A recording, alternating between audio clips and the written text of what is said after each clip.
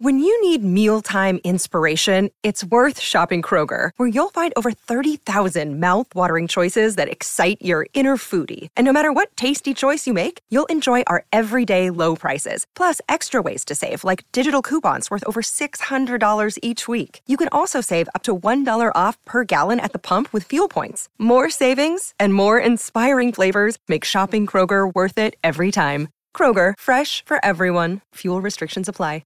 Hello, Tech fans, and welcome into episode 122 of the Tech Sideline podcast, originating from TSL's high-tech studios in the Virginia Tech Corporate Research Center. We're so glad you could join us today on this Monday morning, March the 2nd. We've got a lot to get to today, starting off by talking about an ACC championship this weekend in Blacksburg. We'll talk about Virginia Tech's indoor track and field team, the women bringing home the title. The men did very well as well. Plus, we'll talk about Virginia Tech men's basketball. Tough week for the Hokies, losing to UVA at the buzzer, as well as losing to Louisville on Sunday. Plus, we'll do a whip around of other winter and spring sports, and at the end, we'll get to your questions. It's all live on the Tech Sideline podcast, brought to you by the Fisher Law Firm, and it all gets started right now.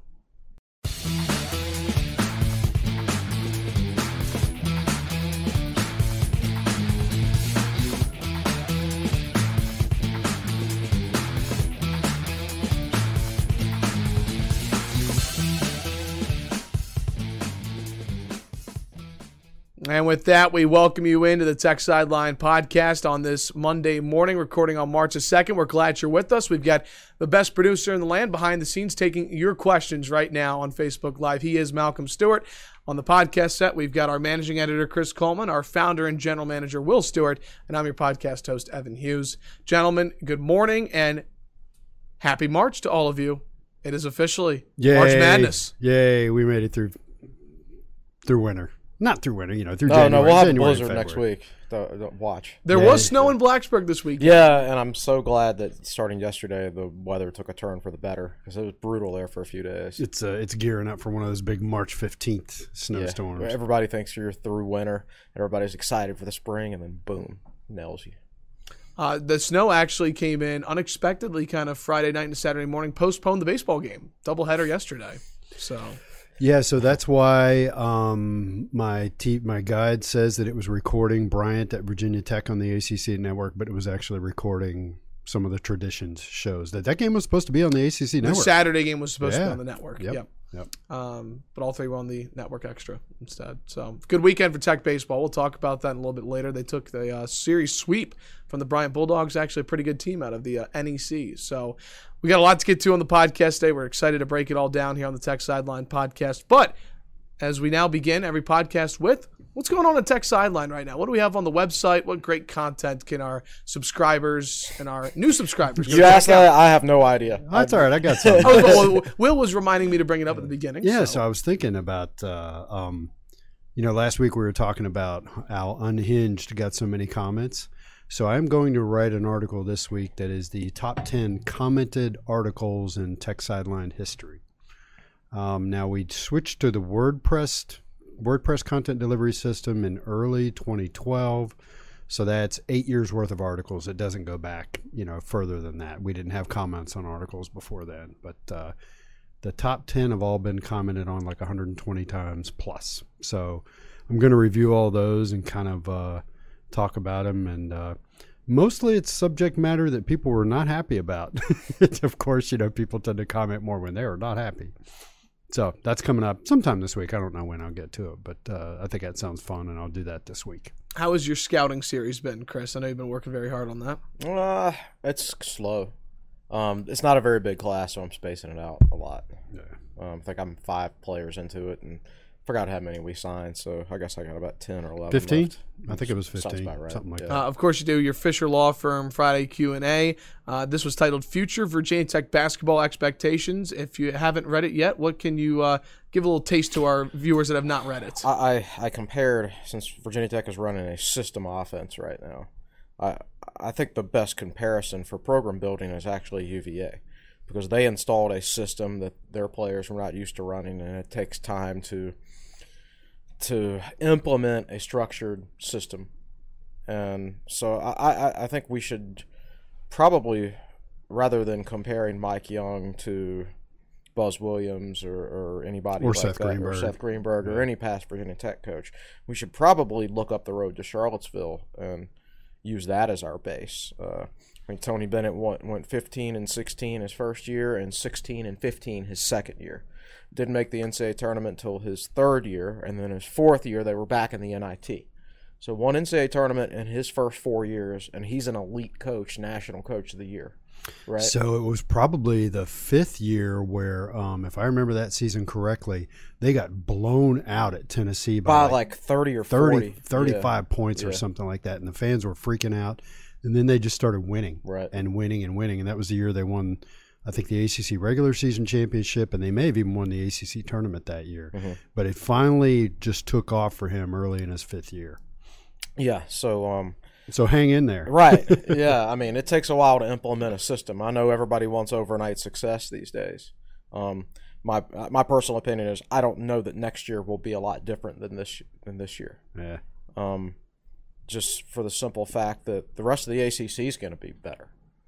I mean, this is a bad conference this year. Yeah, Tech can be better, and it won't reflect in the record. Reflect in the record. Yeah. So, Take the longer term view, because when you're implementing a system, you don't want to take shortcuts. You don't want to go out and take short term transfers like Zach Lede and Seth Allen, because transfers they're not. It takes multiple years to pick up a system. You go out and bring in transfers, and especially like a graduate transfer who's eligible immediately. They're not going to be able to learn the system in time. So this is something that's going to be handled with long-term views in mind as far as how Mike Young recruits and everything like that. So, and one of the announcers in last night's Louisville game was talking about having had a conversation with Mike Young, and the announcer said, I don't remember what the question was, and Mike Young reiterated, he said, we need to get bigger. Oh, the question was, what do you need to advance the program? And he told the ACC Network announcer, and this wasn't on the air, this is a before the game conversation. He said, we need to get bigger. We need more bigger guys. We're too small. So there is a long, glorious history of not being able to recruit big men to Virginia Tech, and that goes way back to when I was in school in the 80s. They had some guys in the late 70s, early 80s that were really good, Wayne Robinson and Dale Solomon. Ricky Stokes had some big guys. Terry Taylor, Carlton Carter, who could really shoot. Remember him? Damari Tompkins. In the classic mode way back then, everybody had a 7-footer. Right. Now they don't spend much time in college these days, if at all. Unless they go to Florida State. But and even back then, they all go to Florida State basically. Even back then, Wayne Robinson, as good as he was, I think was somewhere between 6'9" and 6'10". I'm not sure. So I don't remember Tech ever having a 7-footer who was worth a whole lot. They had Roy Brow. Roy Brow was like 7'1", and Roy was a shot blocking machine, but that was about all he could do. So anyway, if Mike Young is successful recruiting, and the definition of big guys these days is different. Like Kerry Blackshear's what, 6'9"? 6'10". He's 6'10". Okay, well, I'll take a 6'9", 6'10" guy. There just aren't 7-footers floating around, but that's a big guy. And Mike's already got Aluma's listed at 6'9", I think, and if he can add another 6'9", 6'10" guy in there, I think he'll get closer to where he wants to be. And he wasn't clear how many big guys he needed. He just said they need to get bigger. And we can talk a lot more about this as we dive into talking about the past week for Virginia Tech men's basketball. Heartbreaker against UVA on Wednesday, which we'll talk about. Yes. And then yesterday on Sunday, a 68-52 loss to the 11th-ranked Louisville Cardinals. But we begin episode 122 of the Tech Sideline Podcast talking about an ACC championship. On Saturday, Virginia Tech's women's track and field team claimed the first ACC indoor title since 2008. They won it with 105.5 points, easily besting second place Miami, which finished with 73 points. Big deal. And if you drill down a little further, they went into Saturday in 5th place, right, with 25 points, and they scored 80 points on Saturday The article said, quote, exploded, unquote. That's quite a few points. That's a big deal. Anytime there's an ACC championship. Yeah, no doubt. Cue the Bill Brill jokes. The track program, whether indoor or outdoor, whether men's or women's, they've brought in plenty of those.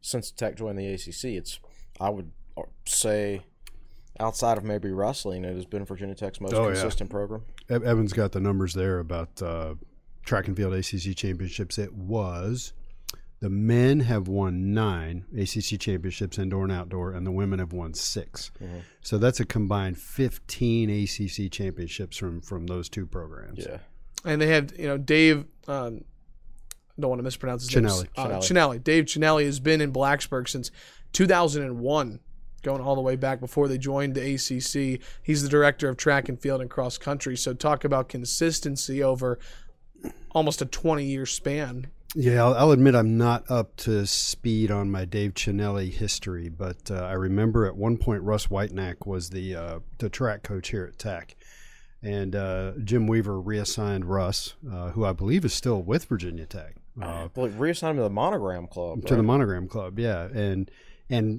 Jim did what, and again, this is me pulling from the deepest recesses of my memory, which isn't that great.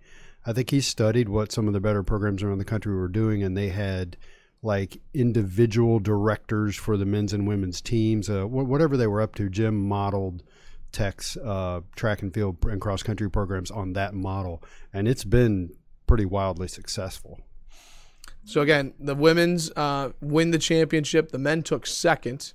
Nice. And they also on Saturday pick up 2 Commonwealth Clash points. So still pretty far behind. Virginia now leads 6.5 to 5.5. It's 3.5, I think. This is according to the press release on HokieSports.com. Okay, there you go. So I will, but let's see. It says Hokie secured both points by virtue of finishing ahead of the Cavaliers on both the men's and the women's sides. UVA currently holds the overall lead with a score of 6.5 to 5.5. It was really a killer when women's basketball got upset by UVA, who only has like 11 or 12 wins this year. Yeah, that's but because when you get swept in men's basketball, and when you lose in football for the first time in 16 years, you need something to come back around and make up for it, right? Yeah, and we are clearly better than them in women's basketball, but yet we only got a split with the Commonwealth Clash points. Yeah, and I think each game in basketball is worth half a point. Yeah, so that's a turnaround of a point. Right. So you're talking about a 6-6 tie if that game goes in the other direction. So congratulations to the women, but the key question is, how did Cole Beck do? So you'll have to. He had a lot of good times. I know that. I saw they were. He got tweeted out quite a bit by the track Twitter account. Yeah, I saw. Yeah. I want to say at one point I saw he finished 5th in one event. I mean, I was looking around, and so I will try and pull that up and see. But at some point when one of us is monologuing, you can pull it up and look at it. So again, ACC championship this weekend, and speaking of the Commonwealth Clash, think that it'll be tied up this weekend. Virginia Tech goes to Virginia in softball, and if you take the series, you get the full point. So that's the only time they play all year. So I not looking too far ahead, but I think Virginia Tech can take 2 of 3 from Virginia. I think that's a fair claim. So that would tie it up at 6.5. That is the most likely outcome. Yeah. Yes. That's been a very consistent sport from taking points from UVA over the last couple of years. So what programs have won ACC championships? Clearly the football program has. Softball has. Softball won it in 2007 and 2008, I believe. Wrestling has. Men's and women's track and field. I think there's probably a cross-country championship lurking in there somewhere. I think so, yeah. Maybe a swimming and diving, potentially? I don't think we've had one for swimming and diving. I think we've been good at swimming and diving, but there's a couple of really good programs in the ACC. Yeah, not in soccer. Soccer's brutal. It's brutal. You can finish in last place and be a really good team. That's right. I mean, this year the women's soccer program didn't qualify for the ACC tournament, but they still secured a home first-round NCAA tournament game against Xavier. So, yeah, no. Maybe the ACC needs to reevaluate how they do their tournament. If they've got teams making the NCAA tournament and hosting games, but they're not making the ACC tournament. Listen, in soccer, you win the ACC tournament, that might be harder than winning the NCAA tournament. Yeah, in terms of the competition you're playing every single round. Yeah. It's incredible. Now baseball did get really close to winning an ACC championship. Yeah, one they year. lost that Really close ACC championship game to Florida State. It was North Carolina. It was North Carolina. I thought they North beat Carolina. Florida State. They in did. Astros. They beat Florida Right. State. Yeah, Yep. really close. That was back in 2013, I believe, right? Yeah, they had so many good players on that team. Chad Pender, I believe, was Pender on that? Yeah, Pender was on Pender and was then on the guy that for team? the Cubs. It starts with a Z. I forget his last name. he was on there. There was a lot of talent on that team. They actually had pitching depth back then. Like, remember Eddie Campbell was like their fourth starter, their emergency starter. Yeah, he was pretty darn good. And I thought he was like the most talented pitcher on that team. Yeah. So they had a lot of good pitching depth back then. When here's what's to come on the podcast today, we will talk baseball and we'll talk about how good the pitching staff was this absolutely. weekend against Bryant. So again, we transition now from talking about the ACC championship for women's indoor track and field to talking about men's basketball. We touched on it a little bit, talking about Chris's Friday Q&A. Let's talk about the last week that the Hokies went through. Let's start with UVA, because that was a game that was really the tale of two different halves. Virginia Tech scored the fewest amount of points in a half since joining the ACC. They were down 26-11 at halftime. Chris, how were the Hokies able to come back into that game? And how tough of a loss was that with the last second three from Kihei Clark? At this point, I'm kind of numb to close losses. I mean, I've been watching Virginia Tech basketball since I was a kid.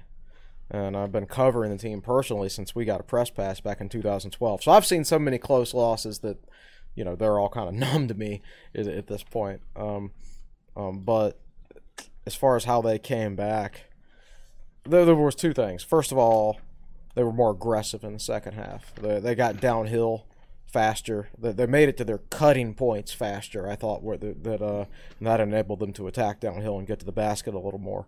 But the main thing is they started making shots. It's not like they didn't have any good looks in the first half. They had a ton of open looks in the first half, and they just missed all of them. What were they, 1 of 13 in the first half? 1 of 13, yeah. From three-point range. Yeah, and then they just started hitting. And I think there was only, out of those 12 misses, I think there was maybe only like 2 of them where I didn't like the shot.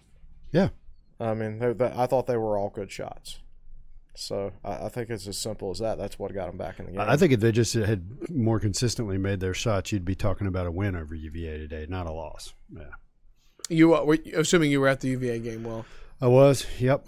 When Radford scored that bucket to tie it, did you feel like that was going to happen? Take me through your thoughts of the last 30 seconds of that game. Honestly, at this point in the season, I get a bad feeling. I got a bad feeling when they were up, when Virginia Tech was up 3 with the ball with 3 minutes left to go, and Nolly got called for a charge, right? He got called for a charge. Then UVA scored to cut it to 1, and then Tech took back-to-back bad shots in a row. Yeah, or too early in the shot clock. Shots that we should not have been taking at that point. So there was a string of like 4 bad offensive possessions. Next thing you know, you're losing the basketball game, and that's been the pattern. And I don't have a good enough memory to regurgitate stuff, but this is a team that they led Miami by 4 points late in, I think, regulation and overtime. Maybe they led Miami multiple times late in the game and could not finish them. Right. And so I'm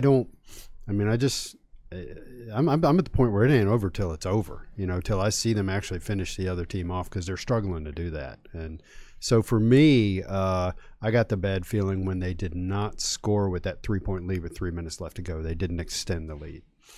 One thing that's a common theme from this past week of Virginia Tech men's basketball was the starting 5. And if you go back and listen to Mike Young's post-game comments after the UVA game on Wednesday, he was saying that basically the starting 5 doesn't matter as much to him as much as who's on the 5 on the floor at the end of the game. Well, I asked him that question, and my question was, were there any reasons for a different starting lineup? And that's the answer he gave. Basically, he didn't answer the question. I don't really blame him. I think he's just trying to maybe look for a different combination. Maybe he's trying to light a fire under Nolly. And specifically, he did not start Nolly and Horn. He started Ogiaco and Isaiah Wilkins. Starting 5. And I think he's trying to empower Ogiaco a little bit to speed up his development. So to help me with my memory here, Mike had talked about running that that half court alley-oop play for the post player and how other teams do it, and he wanted to start doing that with Ojiako. Yeah, they tried it against UVA. Yeah. Was it UVA? Maybe, I don't remember. I know we've seen it. It didn't quite work. Yeah. Well, where were we? Oh, the starting lineup. It's odd. You know, you decide to not start Nolly, but they're starting him for the second half. I mean, when the second half started on both those games, I mean, Mike Young went with his traditional starting five, the one he's been using for most games throughout the course of the year. Nolly, to me, I don't care whether Nolly starts. The issue with Nolly is he's still playing 25 or 30 minutes a game, and he shouldn't be playing that much, in my opinion. He's not. I've defended him because I say we need him in there because he's 6'7" and he's a good rebounder. But then when he goes out against Louisville and only has one rebound in 25 minutes, that's when it becomes a 5-on-4 basketball game. And watching the live stats, the sidearm live stats, one of the columns in the player statistics is it's not defined. It's an efficiency column. And yesterday, I'm trying to remember against Louisville, Cone was probably pretty high up there in efficiency. Radford, of course, he's like running a 12 to a 15. Whatever this number means, Tech's top guys are typically plus 12, plus 15, and Nolly was minus 3 for most of the game that he was in there, and he was the only. Wilkins was also in the minus. I'm not sure exactly why. I'm surprised it was that high. He was 2 of 9 from the field, only have 1 rebound, 5 turnovers. Yeah. I don't know how low that number goes. It's just we're wasting a lot of possessions with him out there, whether he's either turning it over or missing shots. And I thought, they were very competitive with Louisville in the first half, and then it started to turn in the second half. And I didn't go back and watch it and catalog all this, but it seemed to be Nolly turning it over and taking bad shots in the first 5 minutes of the second half, and that's when the game turned in the wrong direction. Yeah. So I don't know what. I don't know enough about basketball from an X's and O's or a technique standpoint. I know he's got a weird shooting motion. He doesn't really jump when he takes his jump shots. You'd have to go back and watch what he was doing in November and December to see if anything's changed in his technique. Maybe it's a simple technique issue. I do know he's not – now that we have 27 games or whatever to review – we have almost the full body of work. And Laguna Beach Hokie said this on the board. He's not very athletic. He can't really beat guys off the dribble. His first step is not fast. It's not fast. And he had a bigger guy guarding him yesterday too, and he still couldn't beat him off the dribble. His first step is slow. So he's got I don't know. He better not declare for the NBA draft. But at the same time, I don't know how much of this is Mike Young empowering him and how much of this is him empowering himself, but he just doesn't seem like he's playing within the system sometimes. Right. So if one of your 5 players isn't playing within the system, then the system is destroyed. There's no point in having the system. You need all 5 guys on the court bought into the system to have it work.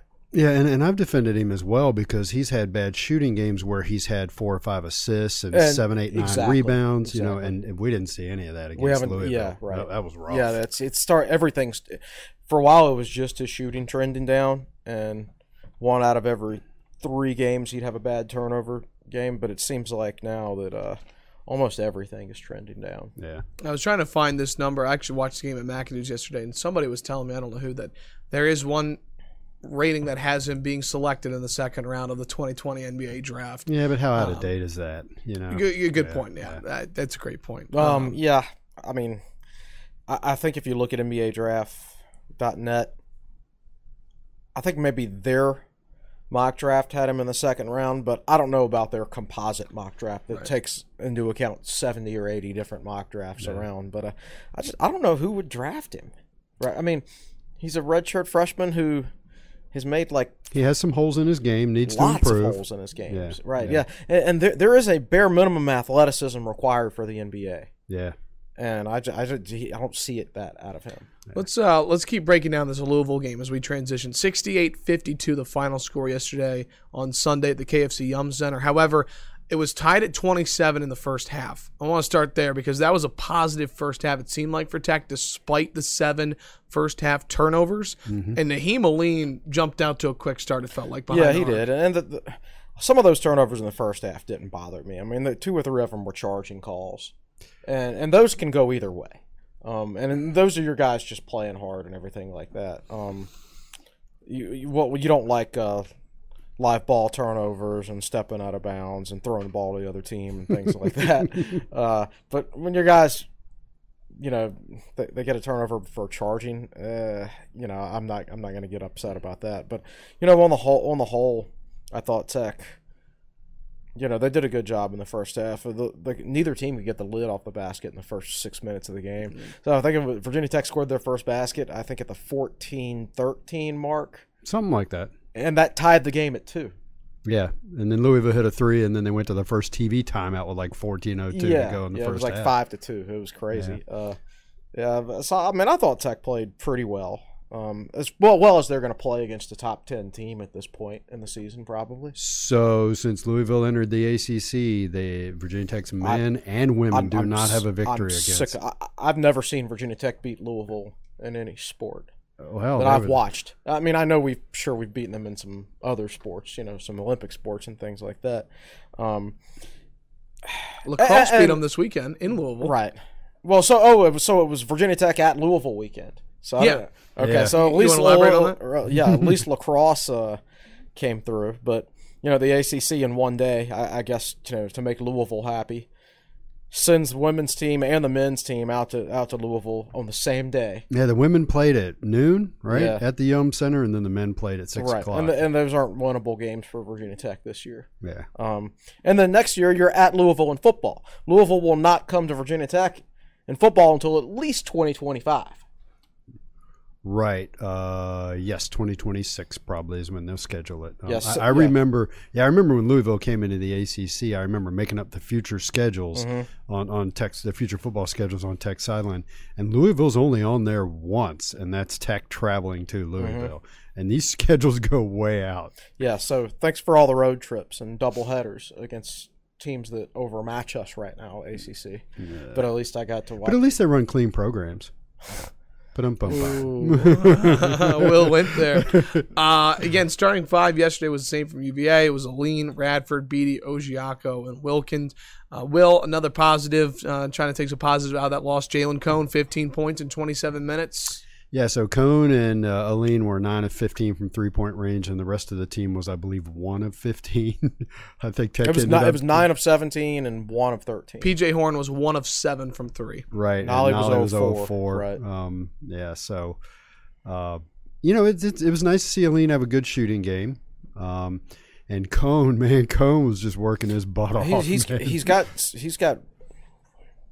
when I say jump shot, he has a jump shot. He has a jump shot. I would describe Nolly's shot as like a flick shot. He doesn't jump at all. He just.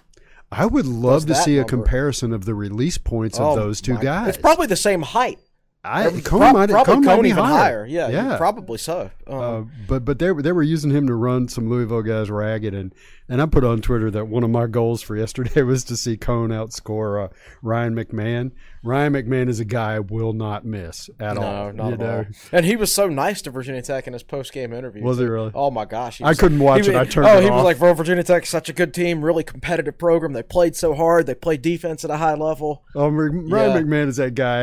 I hate him when he plays for the other team, but I'd love to have him play for Virginia Tech. That's how I feel about Tony Bennett, if I'm being totally honest. Not that I want to hear, but I just really like him as a person. That's what I'm trying to say. Yeah. I know. It's hard to dislike him. That's the point. So anyway, I'm glad it was Ryan McMahon's senior day yesterday, so he's out.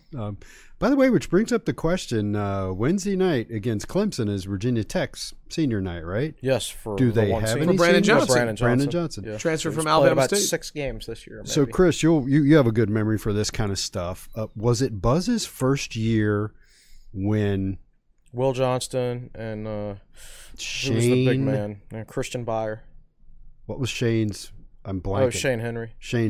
Shane Henry kissed the court? No, that was Buzz's second year. Shane was a Buzz recruit. Okay. So he was a junior. He was a JUCO. Yeah. So he was a junior in Buzz's first year.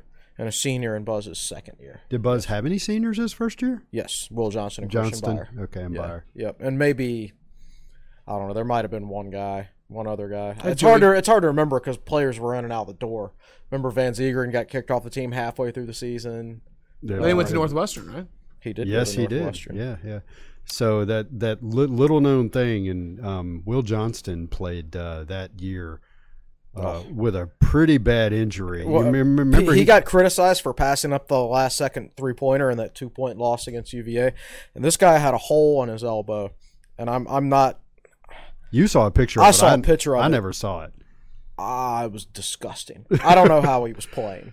I mean, it was basically like he got a cut like right here, and it got infected, and giant ulcer.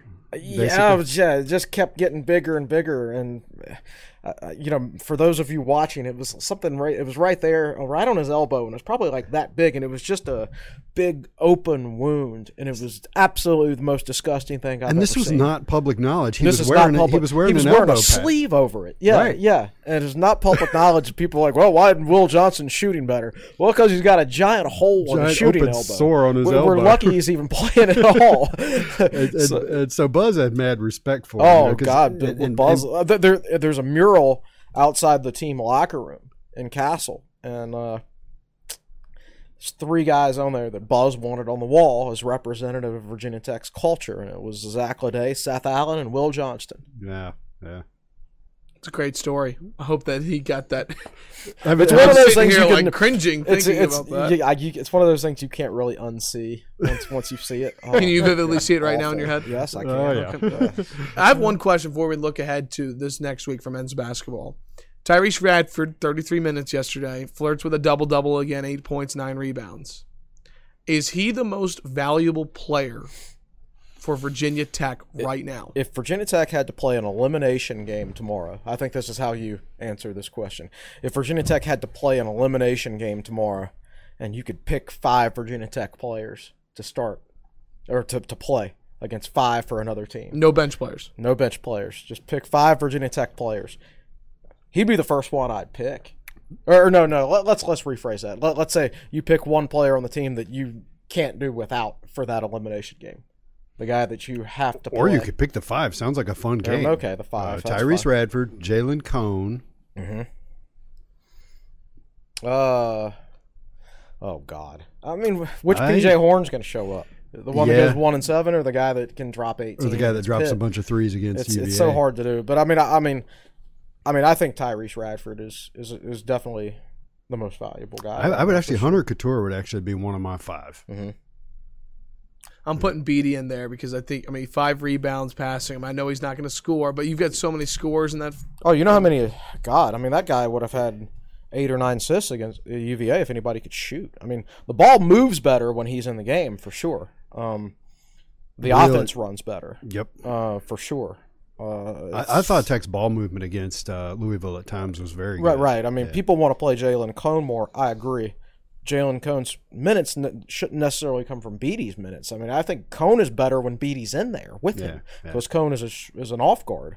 I think Nolly's minutes need to go to a guy like Cone and Couture, probably guys who can play within the system. You can run Cone off screens and things like that.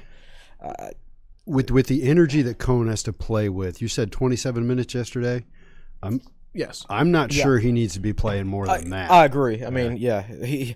His 27 minutes are a lot different than other people's 27 minutes because he's just asked to sprint from one end of the court to the other and run off screens and everything like that. Yeah. That's him doing that is like somebody else playing 35 or 36 regular minutes. 27 of Virginia Tech's 52 points yesterday came from guys who could be high school seniors. Yep. In Naheem Aline and Jalen Cone. Yep. So, looking ahead to the final week of the regular season, Virginia Tech is home against Clemson on Wednesday, and then they take a trip to South Bend on Saturday against a surging Notre Dame Irish program. Yep. Until they lost to Wake Forest, right? Oh, you're right. They did. I'm sorry. I missed that. I didn't realize they were surging. They were surging. Like I looked at that game and I clicked on it and I was like, I wonder what Notre Dame's record is. 18-11. At one point, they were 5th in the ACC. Or was that NC State? I was just shocked that's probably NC State. I was shocked how high up in the ACC standings Notre Dame was. What should we make of this final week? What do you guys? I mean, again, aside from the whole wins and losses, what do you want to see from Virginia Tech basketball in the next 2 games? I don't think we can. I think they are what they are at this point. I got it for you. Let me throw the glasses on here. I printed this out. We got to make use of this. I did this research last night. So what's killing them is losses in close games. So if I printed out all the games that Tech had decided by 10 points or less. Okay, so they started out 6-0 in games that were decided by 10 points or less. They won at Clemson, beat Michigan State, Chattanooga and VMI were less than 10 points, won at Syracuse by 4, and won at Wake by 10. And they were 6-0 in 10-point games or less. Then they lost the home game to Syracuse by 2 points. Then they beat UNC by 2 points. And at that point, they're 7-1 in these games. And since then, they are 1-5. Mm-hmm. And the 1 is a 10-point win over Pitt. It's not really a close game. Right. 5-point loss at BC, 10-point loss at Miami, 4-point loss at home against BC, which was overtime. Yep. The 3 overtime loss to Miami by 7 points, Virginia. And then the 3-point loss to UVA. Yeah. So just what is Virginia Tech's record now? Is it 15-14? Yeah. Yeah. You just reverse 2 of those, and you're 17-12, and you feel a lot better. 18-11. Right, and then you reverse Michigan State, which Tech probably shouldn't have won. Let's face it. And I mean, I think what we're seeing now is not really freshmen hitting the wall. It's more regression to the mean. Well, this overall, is what we were supposed to be. So the way it plays out is overall they're 8-6 in games decided by 10 points or fewer. Right. It is grammatically correct to say fewer. That is correct. And then the ACC tournament is next week in Greensboro, and day trip. I will ask. I'm going to ask you this question because I am sure it will be asked. And let's go ahead and talk about it now. Are you going? No, I'm just kidding. Tech's guaranteed to play on Tuesday now, by the way. Correct. Right. But anyway, the first day of the ACC tournament.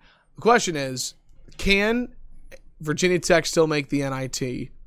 And do you want them to play postseason basketball? If they made the NIT, I'd want them to play postseason basketball. Yep. Anything lower than that, I don't really see the point. Yeah. I went over the numbers in my Friday Q&A because somebody asked about the CBI.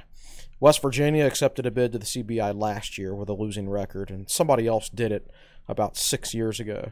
But over the last 6 years, only 2 Power 5 teams have gone to the CBI. You got to pay an entry fee, and going out there and playing Longwood in the CBI is not going to make Virginia Tech better. It's just not. I think most teams that play in the CBI actually do it at a loss. Oh yeah, absolutely, yeah. Absolutely. And it's financial loss. It's not a money thing. It's at this point you only continue if the players are 100% bought in and they have enough knowledge to where they can move forward. Sometimes guys just need a mental break and need to go on vacation before they can improve, and I think this team has reached that point. I would agree with that. If the option is the CBI, I would say no. Absolutely let's just, not. No. And Mike Young might feel differently. The only guy I think could benefit from more time right now is probably John Ogiaco. Sure. Well, depends on who they're playing. Like if he's playing against Longwood's 6'6" center, I don't think that'll help him that much. I don't know. Who knows? He get to practice his post moves. Yeah. And his shot blocking. So against PJ Horn? What? In practice? I mean, just saying. Well, he's another reason Tech needs to get bigger is he can practice against more height. Ogiaco. Yeah, I mean, he's practicing against Kive Aluma right now, but there needs to be more of that. Yep. All right, let's transition from basketball. We've got just about 20 minutes left on the podcast, so I want to do a whip around of other winter and spring sports, and then we'll get to your questions on Facebook Live. Okay, let's start with women's basketball. They wrapped up their regular season on Sunday in Louisville with a loss to, I think, they're the best team in the ACC, no question, in Louisville. But I think they pick up one of their biggest wins of the year Thursday against Duke, who I think has the ACC Player of the Year. If I had to vote, I'd vote for Haley Gorecki. They beat Duke by double digits. It looked like they might win by 20 at one point. So Virginia Tech is the 5 seed. They just missed out on that double bye. Because they lost at home to a bad UVA team. Sorry. We should be celebrating. I haven't studied the tiebreakers, but I think from a record standpoint, that extra win would have put them up in the top 4. So that is the highest seed any Virginia Tech women's basketball seed has ever had. Well, they've never won more than 6 ACC games in a year, so that's like a quantum leap ahead. How many did they end up winning? 12? They end up 11-7? They end up going, let me see. They end up finishing on the year. Give me 2 seconds. I want to say it was 21-8 and 11-7 in the conference. Man, that's almost double their. And let's throw the UVA comment in there. They could have had double their wins. So as the 5 seed, who do you play? So they're going to get on Thursday, March 5th. Their tournament starts on Wednesday, so it's Wednesday through Sunday. And where is it? It's in Greensboro. So the tournament starts in 2 days, as we record on this Monday morning. Virginia Tech, the 5 seed, will get the winner of game number 1, which is number 12 North Carolina versus number 13 Wake Forest. Okay. That is at 11 a.m. on Thursday, March 5th. Yikes. Kenny Brooks is taking some criticism from myself and others for certain parts of his program. Their consistency levels. They blew so many leads early last season. I think they should have gone to the NCAA tournament last year. Yeah. They blew a ton of leads early last season and started out something like 0-7, but then they finished 6-10. Correct, right. Losing to UVA at home when UVA's only won 11 games or something like that. And they coughed up a huge lead that they had over Syracuse. I think they were beating Syracuse by 16 late in the third. So there's a trend of blowing big leads and just not playing consistent basketball. But at the same time, you can't deny that the program has improved substantially. And Elizabeth Kitley is a building block big time. Well, and I think that she has made the case to win ACC Freshman of the Year. Here are the numbers that Elizabeth Kitley, Tech's freshman center, who I believe was a McDonald's All-American, coming into Virginia Tech. Her numbers right now at the end of the season, she 12.4 points per game. That's third amongst ACC freshmen. 7.6 rebounds per game, second amongst ACC freshmen. 56% field goal percentage, first amongst ACC freshmen, and 2.1 blocks per game, first among ACC freshmen. So the women ahead of her in the points and rebounds are any of them the same person? Does that question make sense? That part I don't know. That was just a tweet that Virginia Tech put out. I can try and find those numbers. Don't worry about it. Yeah, you don't have to do the research. But certainly seems to be the most consistent. Yeah. And so Tosh Cole, the graduate student who's come in, has been incredible. I think, taking a deeper dive, I think this is you could look at it and say, yes, the last season they should have. Reagan McGarity and Taylor Emery were two terrific players. But Kenny Brooks now has his people in the program. And you look at the recruiting class he signed for next year, I think the trajectory right now, despite a couple hiccups and the loss to UVA, and they shot 57% against Tech. I think that was just one of those games where, it's not very often you have a player score 32 points and Asia Shepherd. Well, they scored 86 threes. points, and they averaged 61. And we're talking about UVA here, so But the Syracuse one was a tough one. But I tell you what, I think if they beat North Carolina in the regular season twice, always hard to beat a team 3 times, and then if they win that on Thursday, they get number 4 Florida State. So that would be the 4-5 matchup on Friday. So that's what's going on with women's basketball. And I think you could make the argument as well. I think Kenny Brooks is in the running for ACC Coach of the Year this year. So looking down the road, does he have a point guard coming in? Yes, they do. There's this transfer. I believe she's a point guard. Don't quote me on this. There's a point guard coming in from Australia who apparently is really good. Okay. And they still have Dare Mabry coming back, who's really a more of a 2 guard. Yeah, you don't really want Mabry running the point. But last year she ran the point. Yeah. And then they've got Shepherd. They bring a lot back next year. So okay. So Shepherd is coming back, did you say? Yes. Wow. Shepherd, Mabry, Baptiste, Kitley. Has Rivers got another year? Rivers is leaving. She's a senior graduate student. But they have a lot coming back. They do. Okay. I think I'm missing one more important piece. All right, let's transition now to wrestling. Big week for Virginia Tech wrestling. They were off last week. They completed the regular season when they wrestled on February 22nd against Pittsburgh. March 8th, this coming Sunday, is the ACC tournament. And despite going 2-3, they have a chance, if they wrestle their best on Sunday, to win an ACC tournament championship. Did they usually do the ACC championship on a Sunday? I think last year it was on a Saturday. Yeah.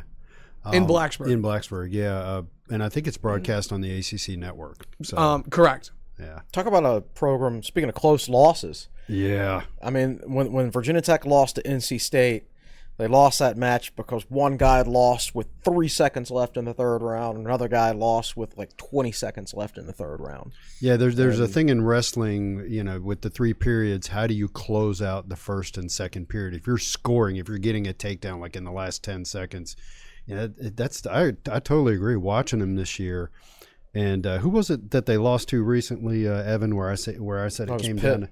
right? Yeah, Hunter Bolin, number 2 versus Pitt's number 9 wrestler, and if Hunter just reverses that and wins that, then Tech wins the meet. Now the good news is Hunter though lost that, but he becomes the number 1 ranked wrestler in his weight class. I'm going to try and look this up. His RPI, real quick, not because of his RPI. And I don't want to mistake this, but the number 1 wrestler who's the 2-time defending national champion, I believe, is done for the year, but not because of injury. So give me 2 seconds to look this up. Okay. But at any rate, he now goes from the number 2 to the number 1. Well, rankings are one thing, but the question is when it comes to NCAA Wrestling Championships time, where is he going to be seated? Because I don't recall, but I don't think that's done using computers or anything like that. I think that's people doing the seating. Yeah, I have no idea. Yeah. And it's one thing. Some guys are an easy number 1. Like that guy's definitely the best in his country, the weight class, right? I don't know if that can be said for that this year. I don't know. I don't follow wrestling nearly as much as you guys do. What was Mackay seated last year? He was seated 8th, and that 8th. was criminal. That was it was just there was no background. He just had that 1 year of evidence, right? I mean, he redshirted and won a lot when I just thought that he was way underseeded. So Zahid Valencia is the name of the Arizona State wrestler who has won the last 2 national championships at 184. Arizona State has suspended him due to a failed drug test. Yikes. Sheesh. So that really opens the door at 184, and I think regardless if Hunter's the 1 seed or not, he's going to be a top 3 seed unless something really bad happens this weekend at the ACC tournament. So for Tech wrestling fans, with of course Mackay taking the Olympic red shirt, David McFadden will likely be a top 8 seed, but Hunter Bolin will have a chance, I think, to win a national championship. Congratulations to Arizona State for sticking by their guns. Yeah, no kidding. A lot of people would be real tempted to make him do some extra running this spring and say, go ahead and win the national championship. We are meeting and trying to determine his punishment. Right? Well, and not to mention they could he's suspended right now. I mean, who knows if he comes back? But that is the official ruling right now. I think McFadden had a good shot at a national championship coming into the season. I think he was ranked something like 4th, but he's been inconsistent this year. So making a run all the way through the tournament, that would be quite a feat. He's a different 8. If he winds up being an 8 seed in the NCAA championships, that's a different 8 than Mackay was last year. 100% agree with you on that. He has a chance to become Tech's first wrestler to be an All-American in all 4 years. Really? Here at Virginia Tech. Let's also point out that the ACC wrestling this year is like the opposite of men's basketball. It's stronger and deeper than it normally is. Than it ever has been. Like Pitt is like 13th? No, 10th. 10th? So there's like 4 top 10 teams right now? North Carolina, Virginia Tech, Pitt, NC State are all in the top 10. Right. Wow. And the ACC has now become the second best wrestling conference in the country. Yeah, that's great. So quickly, want to transition spring sports before we get to questions. Okay, let's start with baseball, Chris. Sweep of Bryant this weekend. They play on Friday, and they knock off the Bulldogs 15-4. Yesterday, a doubleheader, 7-2 win and 10-2 win. Great series. Bryant took 2 out of 3 from Tech last year. It's historically a good program. Ryan Fecto, Virginia Tech's pitching coach, used to be their pitching coach. Yep. I think he's one of the best in the country. I haven't updated the stats. I haven't looked at the updated stats since before the series. But going into the Bryant series, Virginia Tech's weekend starters had a 0.00 ERA, 1.00, and 1.80. Those are the ERAs of Virginia Tech's 3 weekend starters. So pitching has been excellent so far. Bats finally woke up a little bit against Bryant. So I know those first couple games were disappointing, but it's baseball. Baseball is a marathon and not a sprint. And the game on Friday, I had the pleasure of calling that with Andrew Wells. We had the glasses closed because it was flurrying during the entire game. It was really an interesting spectacle, to be totally honest. I drove by the stadium during the game, and I looked over there, and I'm like, wait a sec, Tech's playing a baseball game right now. So that was the first home series this year, right? Yes. Home series. They've had weekday games against Radford and East Tennessee State, but that was the first home series. When does ACC play start? This weekend Soon, in right? Atlanta. I'll be going down there. They take on Georgia Tech. And the Coastal this year, North Carolina, Miami, Georgia Tech, Duke, all ranked in the top 25. Then UVA, the 2015 national champs, were preseason 5th. And then Tech is 6th and Pittsburgh is 7th. And the Atlantic is just as good. It's a brutal league in baseball. And, I had my first exhilarating ACC network experience last night. I have the ACC network now, so I was able to sit home and watch the game. Chris is a YouTube TV subscriber now. Sorry. And I could learn all about tack glasses and things like that, For the next your tweet? Oh my gosh. What a silly commercial. I mean, yeah, because I'm going to buy tack glasses because it's so common for me to, accidentally drop my sunglasses under my infantry combat vehicle and then run over them. Is that what's actually in the commercial? Oh, that's what the commercial is. I'm busy tweeting. I'm not watching the commercials. It's awful stuff. But anyway, had my first quote, gonna get a pair of tack glasses to wear when I'm on my Power Fit Elite. That was the other commercial. That was that vibrating thing that you stand on that just jiggles your entire body and is supposed to add muscle mass. So you guys have seen the old 60s fitness machines, right? Where it's got the belt that wraps around you and just shakes. Oh, yeah. What in the world? Some people think the ACC teams are going to add $10 million per team in revenue. I'm not sure they are with this kind of commercials. That's a lot of pairs of tack glasses being sold. Oh man, like that guy got funding and just dumped it all into commercials, and he's not going to sell anything. And there's going to be some investor out there. He's down really in the Cayman Islands right now, man. Yeah, exactly. All right, real quick. Sorry. No, you're sorry. Let me make my point. So I watched the ACC network for the first time yesterday, and this is a baseball point, and the baseball scores are scrolling across the bottom line. It's like 14-2 and 16-1. Like even Boston College is beating somebody like 15-1. Oh, it's 20-1 final. 20-1. I mean, the ACC is a bear in baseball, man. They're just drilling teams. Yeah. So it's going to be a very competitive season. Starting pitching was excellent this weekend again. Anthony Simonelli, that's the name to keep an eye on, a transfer who is right hand. I tell you what, too, Andrew Wells made the point on the broadcast. A lot of scouts were there this weekend. Really? In February, late February, early March, a lot of scouts there. They're not coming to Blacksburg, Virginia in late February unless they're serious about somebody. They're huddled under blankets with their little radar guns. Yeah. But I tell you what, Sunday was nice. It was like 45 and sunny. Actually, it was comfortable baseball weather. I think Seymour's velocity's improved a little bit this year. He hit 94 yesterday, I want to say. 93, 94. Yeah, and he already had the command and the stuff pretty decently. So, and I think I read something before the season that said he was one of the ACC's best 10 prospects, which would have him drafted across all positions. Yes. Okay. But himself, Chris Gerard, you mentioned he came in this weekend not allowing an earned run. Mm-hmm. And this kid Simonelli, I think last year Tech was missing that final piece to a weekend rotation. Mm-hmm. Simonelli is that guy. He's a really powerful right-hander. He's got a 90, 91, 92 mile an hour fastball. Y'all get me all worked up now, man. I'm ready for some if you like, I don't know how good they'll be at hitting the ball when ACC play starts. I think they're going to be a better team than they were last year. There's no question. But I grew up as a Braves fan with Maddox, Glavine, and Smoltz, so I like good pitching. Yeah. Like last season, Tech didn't even make the ACC tournament. I liked last year's team because it was the best ERA in school, in 30 years. Since 1984 was the first time Tech has posted a sub-4 ERA. Incredible. I mean, when I say Tech has one of the best pitching coaches in the country. And hadn't their ERA in recent years been around 5 something? Oh, yeah. Tech baseball, generally speaking, Tech baseball has been able to hit, but they can't pitch or play defense. That's generally speaking. Yeah. Last year they couldn't hit, but they could pitch. But they couldn't hit last year because they had a lot of youth. Yeah.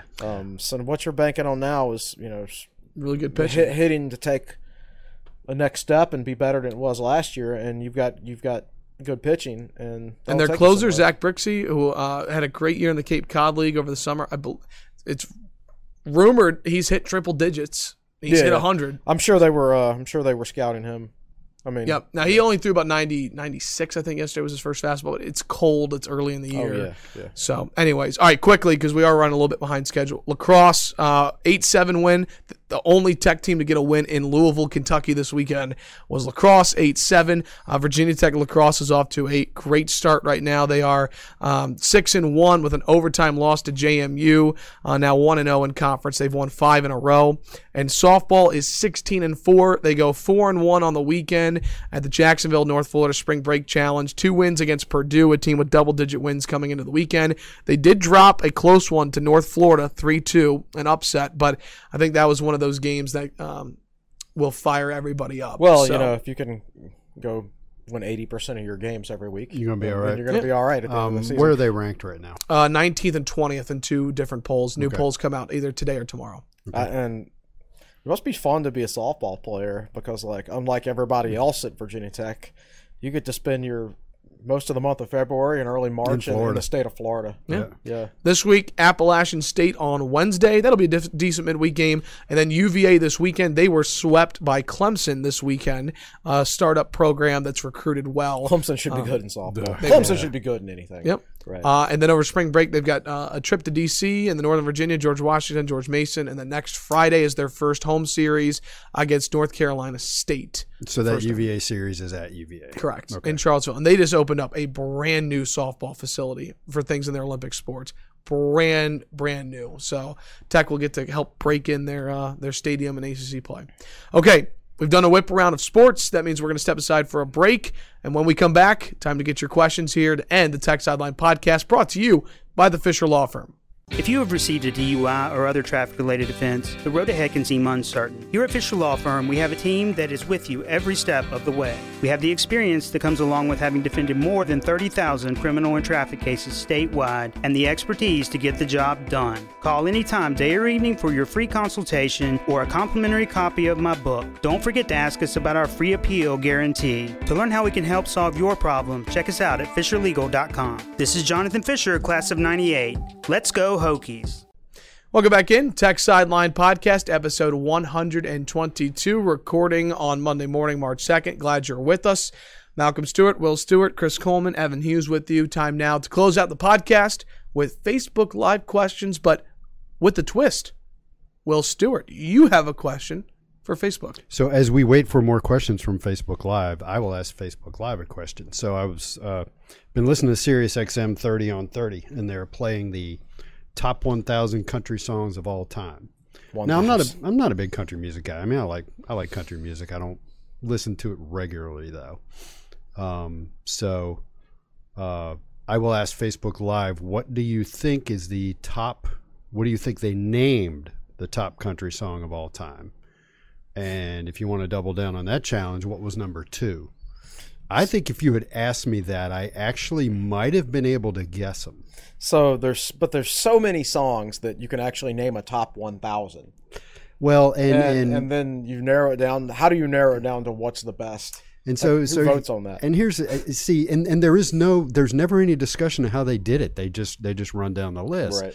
And when you start getting into the top 25 or top 50, most of the list makes sense, but most of it doesn't make sense. Like one of my favorite country songs is "What Was I Thinking" by Dierks Bentley. No doubt. It's like number 650 something. Is it really? Meanwhile, song number 56 is some song I've never heard before. I went to a Dierks Bentley concert one time. Did you really? Yeah, and it was in Salem. Miranda Lambert opened for him, actually. Wow. It was between his second and his third album. So "What Was I Thinking" was a huge song.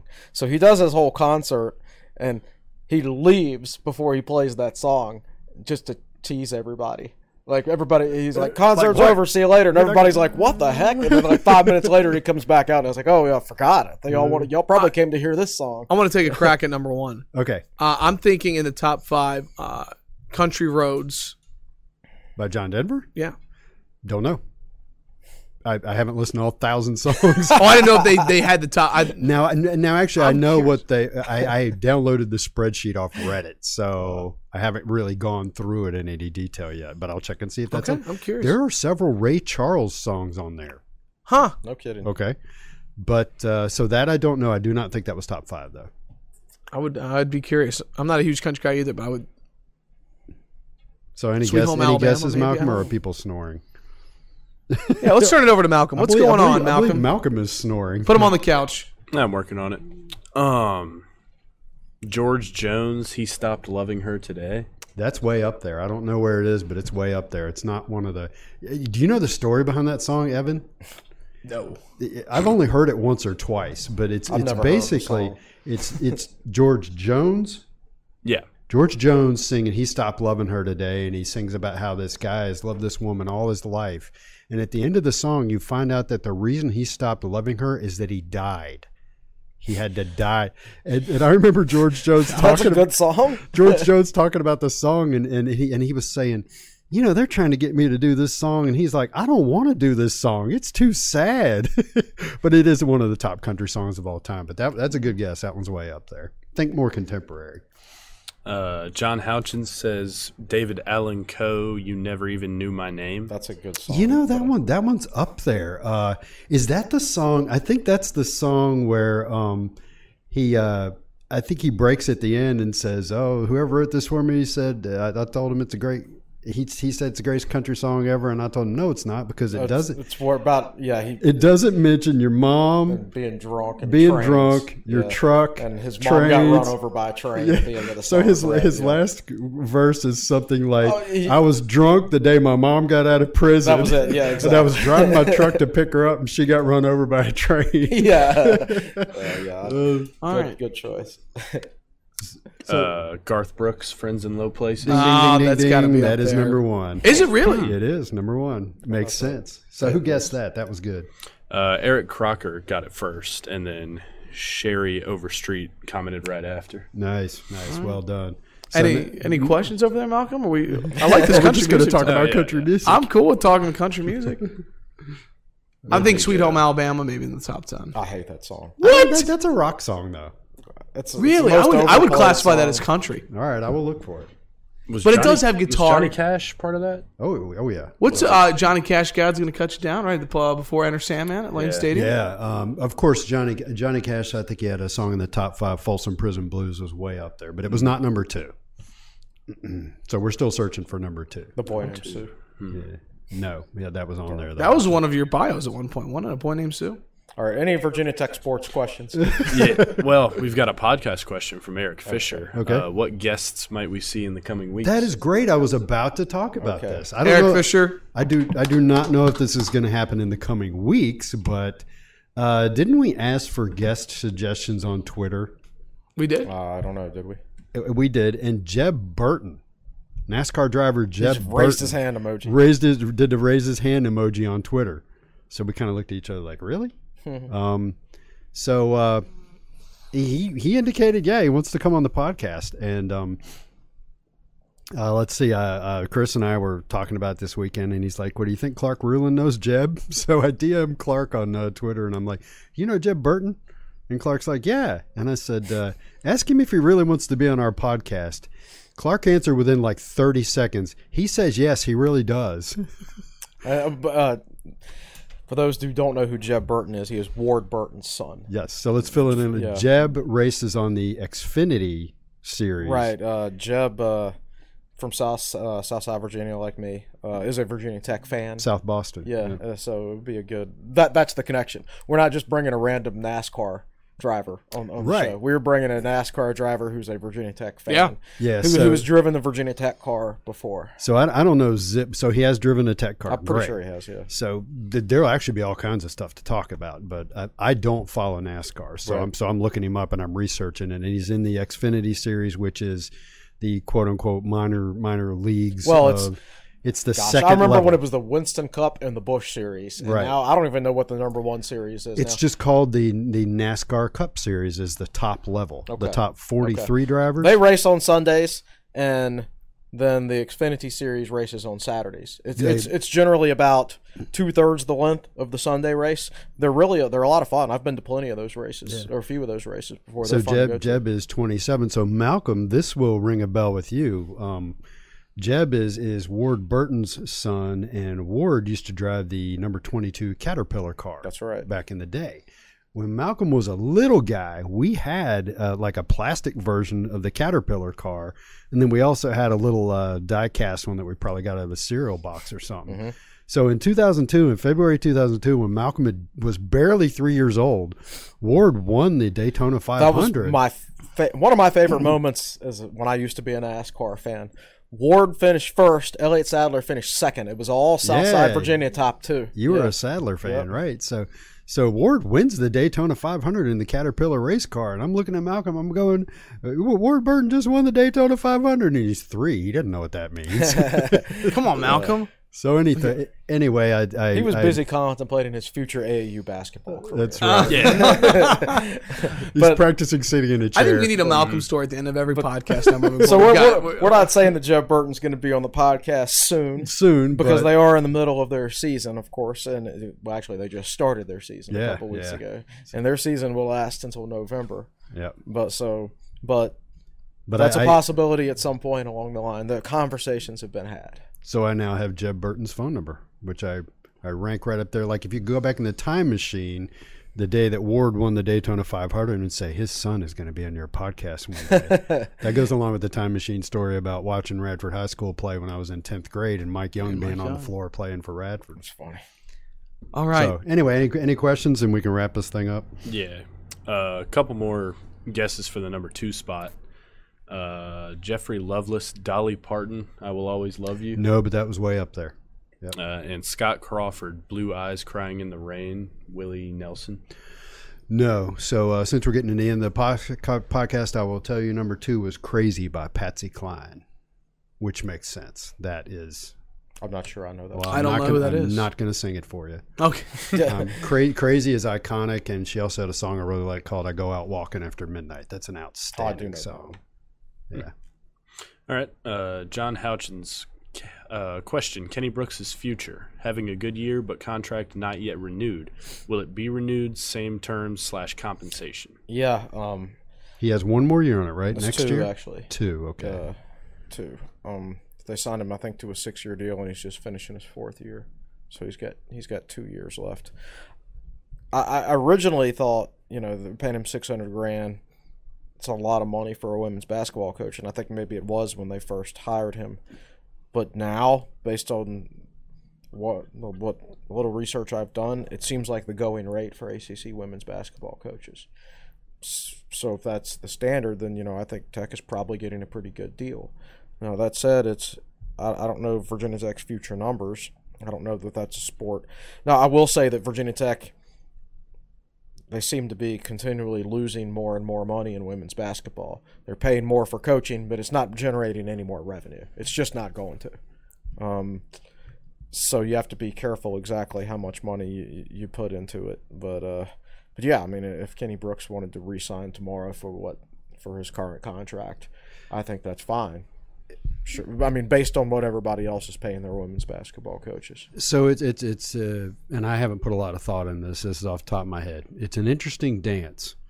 Bob Kaka's athletic director is looking at the program, and expenses are going up gradually every year, and revenue's not really going up. It actually dropped in the most recent financial report. Yeah. So, and I do not believe, and this is no insult to Kenny or his family or anything like that, but I don't believe at this point in his Virginia Tech career that other schools are beating the door down to hire him. So what do you do if you're Witt? Although I do think, I mean, they're going to the tournament this year. Yeah, he's improved the program, for sure. So the program appears to be on an upward trajectory. Evan, I know you like the recruits they got coming in.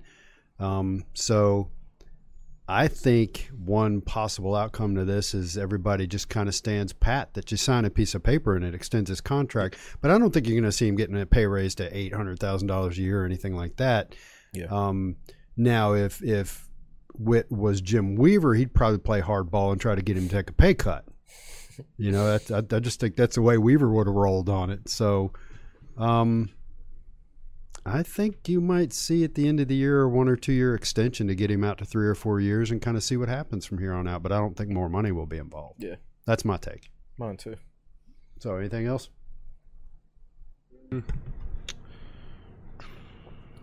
I believe that's it.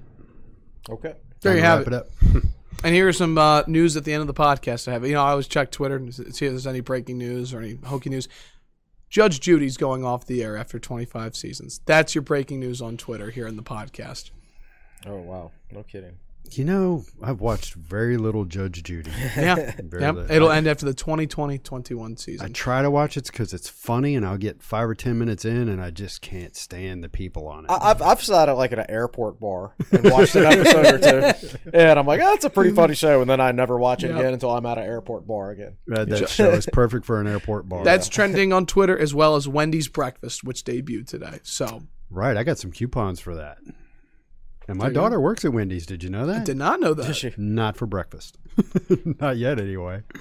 All right, that'll do it. Episode 122 of the Tech Sideline podcast. A reminder to follow us on social media. We're at Tech Sideline on Instagram, Facebook, and Twitter. You can stay up to date with everything going on TSL on our social media pages. If you're watching this video on YouTube, be sure to hit the like and subscribe button. It means a lot to us, and we'd really appreciate it. All right, any closing thoughts, gentlemen, before we sign off? Nope. My usual. Let's get to work. Let's get to work. All right, that'll do it for episode 122. For the best producer in the land, he is Malcolm Stewart. On our podcast set, our managing editor, Chris Coleman, our founder and general manager, Will Stewart, our podcast host, Evan Hughes, saying so long. Thanks so much for listening. This has been episode 122 of the Tech Sideline podcast, brought to you by the Fisher Law Firm.